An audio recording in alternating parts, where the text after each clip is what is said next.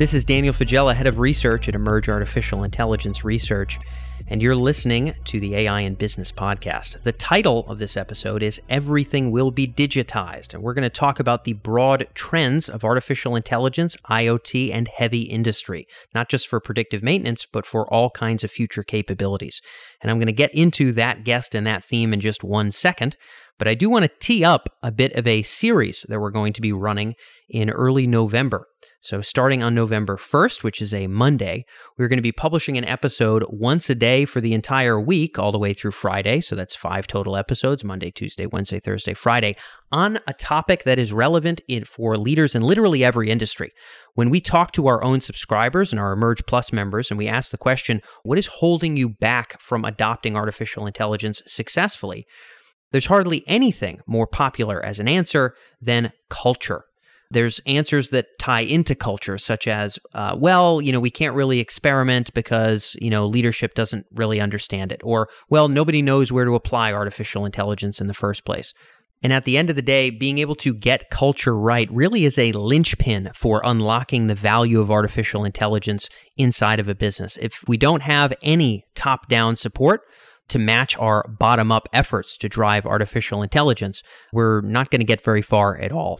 Now, this series that starts on November 1st, my birthday is November 2nd. I've basically been telling myself through all the changes we're going through here at Emerge, we're hiring a salesperson, we're leveling up our editorial efforts, we're bringing on another analyst here coming up pretty soon. I've been so busy with other things, I have not been able to set aside time for a unique editorial series for our podcast listeners, and I wanted to do something fun, something valuable, something that we here at Emerge can turn into great content, but you, our listeners, can put in practice in your own businesses that you can actually leverage in terms of actionable insights. And culture is such a critical barrier, we wanted to get top perspectives on this topic, and our guests are going to be some pretty big ones. We have the Chief AI Officer at IBM, the overall Chief AI Officer at IBM. So for the entirety of IBM, not for just one division or one department, Seth Dobrin, who is going to be our kickoff interviewee for this series, which again starts November 1st all the way through November 5th. We'll be publishing 1 episode per day during that span of time. And we have other leaders from Facebook, Intel, as well as a startup and another Fortune 500 company, and you'll have to tune in to figure out who exactly those interviewees are going to be. But Facebook, IBM, Intel, other exciting firms, all knuckling down on one topic. How do we get culture right? What does the proper culture look like? What does it allow us to execute? And how can we take actions to move the needle on enterprise culture in order to turn AI into value? Without culture change, it's very, very hard to do that. Some might argue it's impossible. And this series, I hope, will add a lot of value for you folks. And it's kind of a cool way for me to celebrate my own birthday by being able to do some things I'm passionate about, namely putting together great content and getting it out to our listeners. So I hope you stay tuned for November 1st as that series kicks off and stay with us through those 5 episodes. Very, very excited to be able to drum up a great series with some fantastic big names. Without further ado, let's get into the rest of this episode. Our guest this week is Joseph Berti. He is a VP of AI applications at IBM, focusing at the intersection of AI and heavy industry. And Joseph speaks with us this week about high-level trends in terms of where artificial intelligence is making its way into heavy industry. What does the world look like as more and more of our big physical assets, whether it be manufacturing equipment to aircraft to ground transportation, are digitized, are built from the ground up with sensors baked in, with the ability to model systems with digital twins right off the get-go? What does that transformation look like? And how will the world change? Some of it is going to change by outright purchasing physical assets that are already augmented with a kind of digital capability right off the get-go.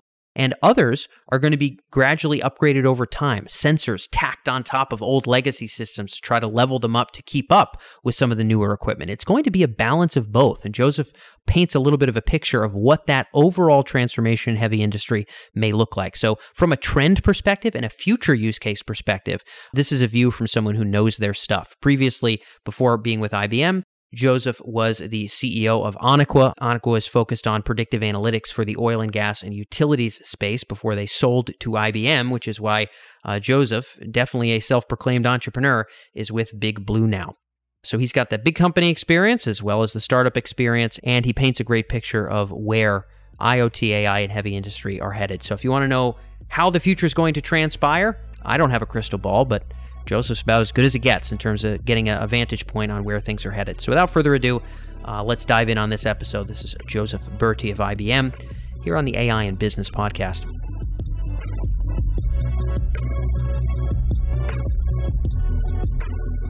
So, Joe, we're going to be talking about this broad term of digitizing everything. You and I were talking off microphone about kind of important themes moving forward in AI, IoT, and how we need to digitize everything. And I want to get an understanding for the audience's perspective. What do you mean by that in the first place? And why is that so critical to make AI come to life? Yeah, absolutely. The reason it's critical is it's what's holding back AI. So, for example, if I'm trying to run a predictive model on a pump, I need to know information about that pump. I need a digital footprint for it. I need to know how it fails. I need to know how it normally vibrates. I need to know, the amperage and other things that are typically being pulled by that particular asset. And so if I don't have that in digital form, then I can't run that AI model. So scale that to all the assets on the planet. Like, for example, I was talking to one oil and gas producer, and one particular production unit, it's one site, has 20,000 assets. So if you say, okay, I want to apply AI to all those assets, you need the digital. And these assets aren't always simple, like a pump. I use a very simple example. Think of like a CO2 reactor that has all these different parts and components and other things on it. So as we try to build AI models and stuff, you need that digital footprint. And no one company on the planet, including IBM, has big enough check to write to digitize everything you can possibly think of. So it's a big massive problem that we're thinking of ways and trying to solve. Well, it feels like, when you talked about it's critical for unlocking the value of AI, I guess this is particularly in the domains where AI interacts with the physical world. I mean, as far as I can see, at least in many regards, the digital world has this gargantuan advantage of existing in digital ecosystems where if I'm on Amazon.com on my phone or my tablet or whatever, I'm sure there's issues that they have with tracking what I'm doing. But relatively speaking, you can follow where my cursor is in terms of pixels and what I'm clicking and what I add to cart, don't add to cart. That button either got clicked or it didn't. While when we're tracking things in the physical world, it's harder. Same thing with a completely software-driven process. We can see, what went where and how things were passed along. In the physical world, we either need a camera or we need some kind of sensors or we need some way of actually tacking onto that stuff. So it feels like the physical world, just to understand the bounding box, when you're saying digitizing everything, sometimes what might come to mind is equipment, vehicles, manufacturing stuff, etc.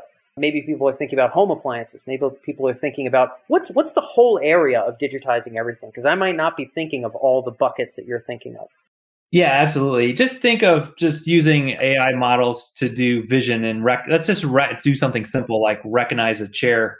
That actual machine learning model doesn't know what a chair is until you've trained it and told it that it's a chair. So that you've now digitized that chair. And you did this as a young kid, right? You built the training model in your brain and your parents told you that was a chair. And now that you know it's a chair and you recognize it. So you have to do the same thing. You have to train all these models and build out that repository and that knowledge base to do a lot of things in a more digital fashion with AI. And it'll happen, but we're looking for ways to make it happen faster, right? I don't want to sit around here for 20 years and wait for everything on the planet to be digitized. Yeah. I want it to happen faster and in a much quicker way. So what we've been trying to do is amplify it through our ecosystem and with partners and other software companies as well. And we're doing it through what I call our digital twin exchange. It's a place where you can actually train models and put it onto an exchange and then start to share it with other people, even open source some of the actual digital models. So the digital twin exchange, you can either put it out there and someone can buy your trained model and your digital footprint for like an asset, for example, or you can open source it and share it with others. So that goes back to no one company on the planet can actually afford to digitize everything by themselves. No. So it's going to have to be done in more of an ecosystem, collaborative way. The end result, though, is once this is done, think of that kind of Star Trek experience. If you think of, I'm not a big Trekkie, but if you watch Star Trek, they're talking to the computer and they're interacting back and forth, and it's computer saying, "Oh, this is failing. This is having an issue. You may want to do this, or you may want to shut off the engines." or I'm suggesting I shut off the engines immediately, and they're talking back and forth. Yeah. All that is all, that entire ship was digitized at some format, and the model was trained as to what's good, what's bad, what's a failure, what's not a failure, in order to create that experience. So that's the experience that we're headed towards. There's actually the technology and everything's in place to actually have that experience.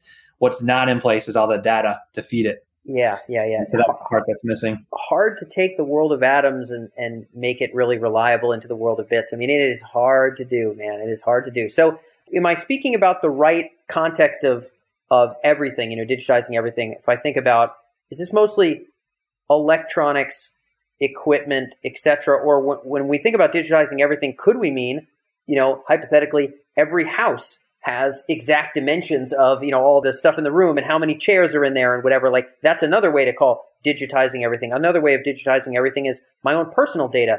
I could wear more Fitbit stuff. I could have health data entered more frequently. Blood sample taken every, day at 5 p.m. Who the heck knows? Yeah. Digitizing everything gets almost unlimited. Clearly your work primarily in maybe more the equipment domain. But ultimately, do you see this having a horizon that gets to those wild spaces I just articulated there? Absolutely. Like just recently, the iPhone 12 was actually launched, and it actually has what's called LiDAR on it. And most people didn't even catch that event. It just happened. And most people don't even know what LiDAR is. And what it does is you can actually scan a room and it actually digitizes the room. Yep. There's actually a lot of cool stuff you can do with that. And, it's still new to most people's phones, but you're going to start seeing it on all the makes and models of phones out there. So imagine what you can do if you can just basically scan your phone around a room and then turn it into a 3D model. Realtors do that now, by the way. They're doing it. When you can online, you can walk through the house and kind of see it and see there's actually online floor plans. Those floor plans were generated with LiDAR. We are mostly focused on assets, though, because a lot of our customers have complex assets, chemical facilities, oil and gas, utilities, bridges, transportation, like trains, all that infrastructure is one of the areas we focus on heavily. And we're focused on digitizing that because there's high value to doing that. Big time. But I guess to the broader point for the audience, hypothetically digitizing everything is borderline literal. I mean, we're talking about the inside of a home. We're talking about, already the communications with, all of my team is more or less digital. I mean, we could record all the videos if we wanted. Everything's in Slack if we want to look at the historical. So that's the digitization of everything. It's part of this inevitable trend where you and I live in a simulation. Could instead be, swimming in some digital pond having this conversation, maybe one day.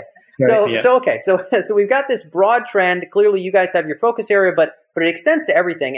And once things are digitized, now we can train models on them. We can detect what's going on. We can preempt things. We can create this broader ecosystem of possibilities.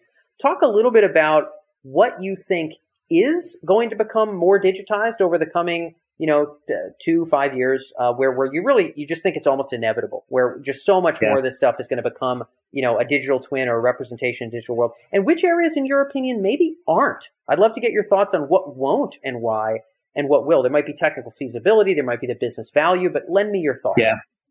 I'll start with the areas that won't or be less. Is one, anything involving privacy and people. It's what IBM calls ethical AI. And so it's like there's a stance of not doing facial recognition in IBM's ethical AI statement. And so I think that's where some companies that follow the ethical AI path are going to draw the line and draw the limit. Yep. So kind of flip that the other way is what I believe is going to get digitized first is the complex assets, because that's where the most value is. It costs a lot of money to keep that infrastructure up and running.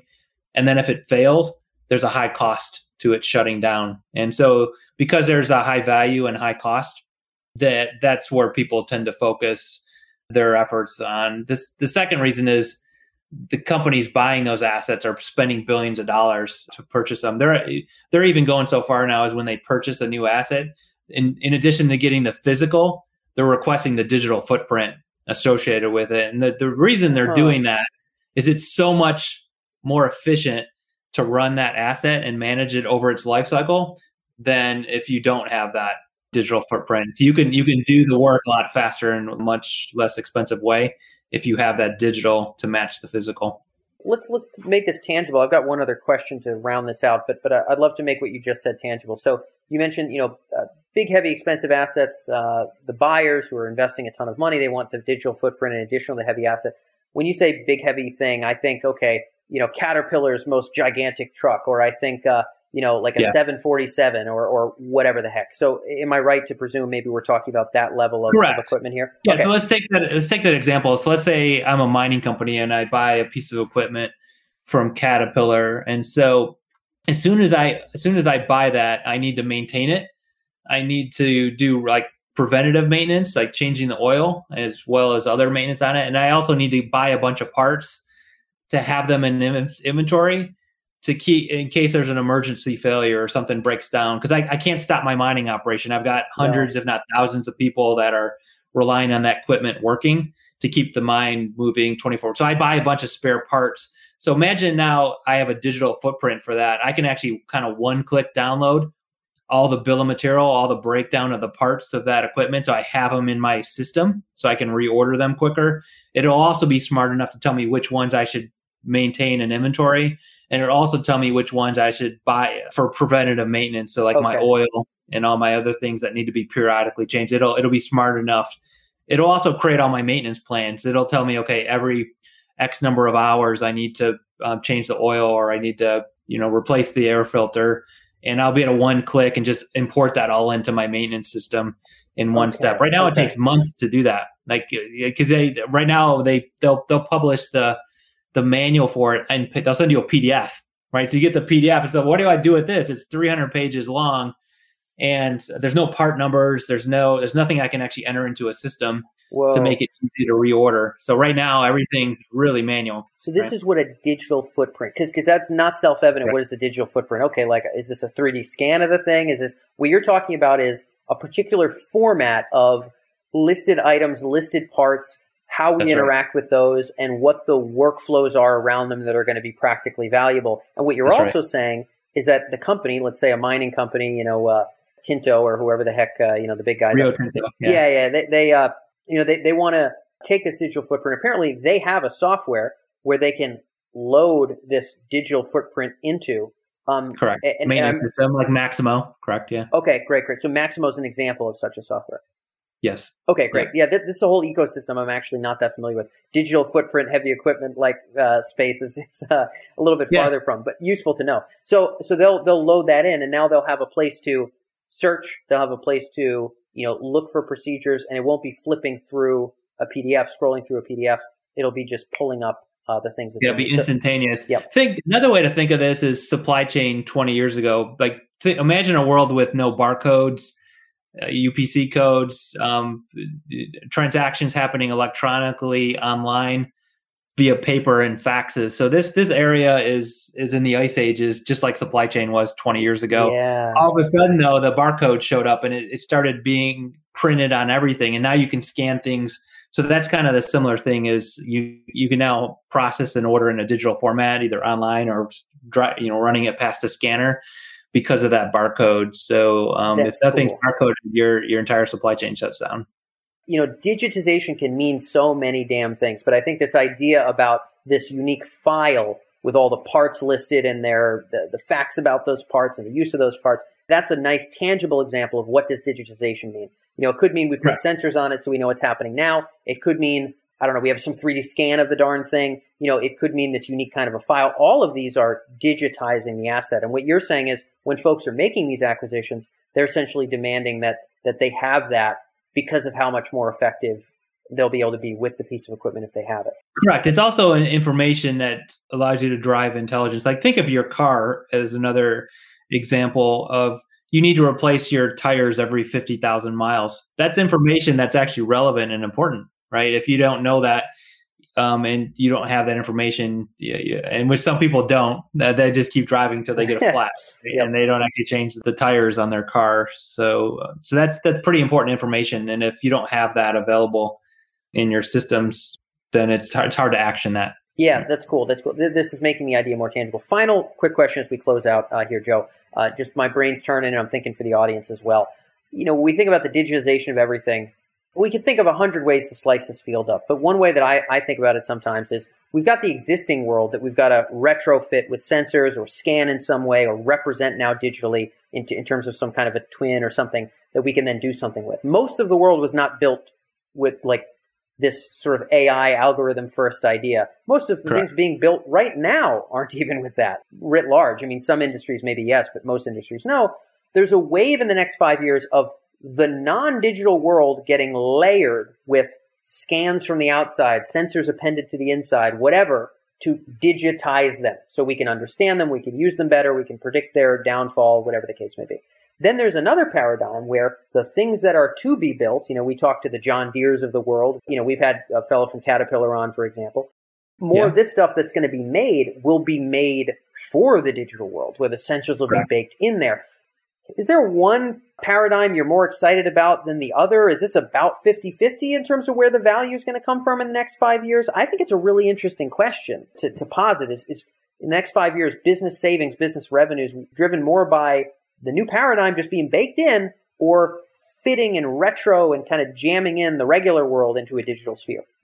I think once everything's digitized or as it gets to a critical mass, you're going to see massive amounts of value unlocked because of what's possible with it. We're still at the tip of the iceberg of, let's say, 1% of the assets on the planet are digitized, but it's at the level of it's the next level of productivity in the economy and in the world. It's as big as the Industrial Revolution, right? From that perspective, because of what it unlocks and what it enables. And like I said, the technology's there to actually action some of this with AI models and other intelligence that are embedded in computer systems and vision systems and monitoring systems, on and on and on. It's being held back by the lack of data. But once that data is available, you'll see a major step function in productivity and automation that you probably wouldn't have imagined in the past. Got it. And so it sounds like you don't have a hard stance on, the bulk of that value, that wave, that burgeoning new unlock coming from the new stuff made versus the old stuff retrofitted. For you, it's just like, I don't know, they're both going to happen, but they're both going to contribute to the same paradigm. It sounds like that's kind of your answer there, if I'm hearing you right. Well, it's much easier to retrofit older equipment now, right? With sensors that you could just buy off the shelf and plug on and slap on the side of a piece of equipment and start to collect information. So if that didn't exist, I would say the newer equipment and the newer assets are where the value is going to come from. But that's not true anymore because the retrofitting is much, much easier than it was in the past. Yeah, I imagine in 5 years it might even be even easier. So I'm sure I'll be following Big Blue in 5 years, and we'll see where things stand at that point. But until then, Joe, thanks so much for being able to join us again on the show. Yeah, thanks, Dan.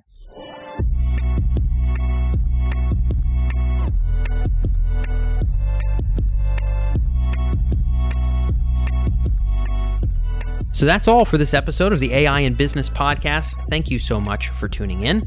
And 2 quick points of note as we wrap up. First, as I mentioned in the intro, from November 1st through November 5th, we will be publishing an episode every day. That's Monday through Friday of that first week of November. That is my birthday week.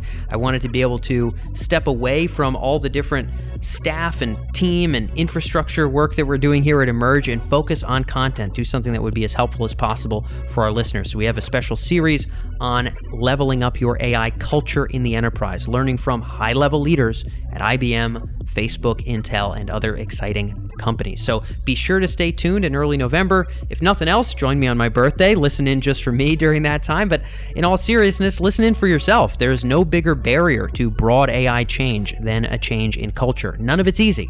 But the folks that we have in this series are able to paint a picture of what it looks like to make culture change happen and what kind of culture we ultimately want to arrive at that will allow us to unlock the value of AI. So I hope you join us for November 1st through November 5th. And otherwise, if you're not already following us on social, I am definitely going to be posting a lot during that week because there's going to be insights firing off with every single episode. Be sure to follow us at EMERJ on Twitter or Emerge Artificial Intelligence Research on Facebook or on LinkedIn. You can easily find me at Dan Fagella on Twitter or on LinkedIn as well. I'm constantly posting our work here at Emerge and teeing up some of the content that we have coming up. So again, thank you so much for tuning in. in. Looking forward to having you with us in November if you're able to make it. And otherwise, I will catch you in next week's episode here on the AI and Business Podcast.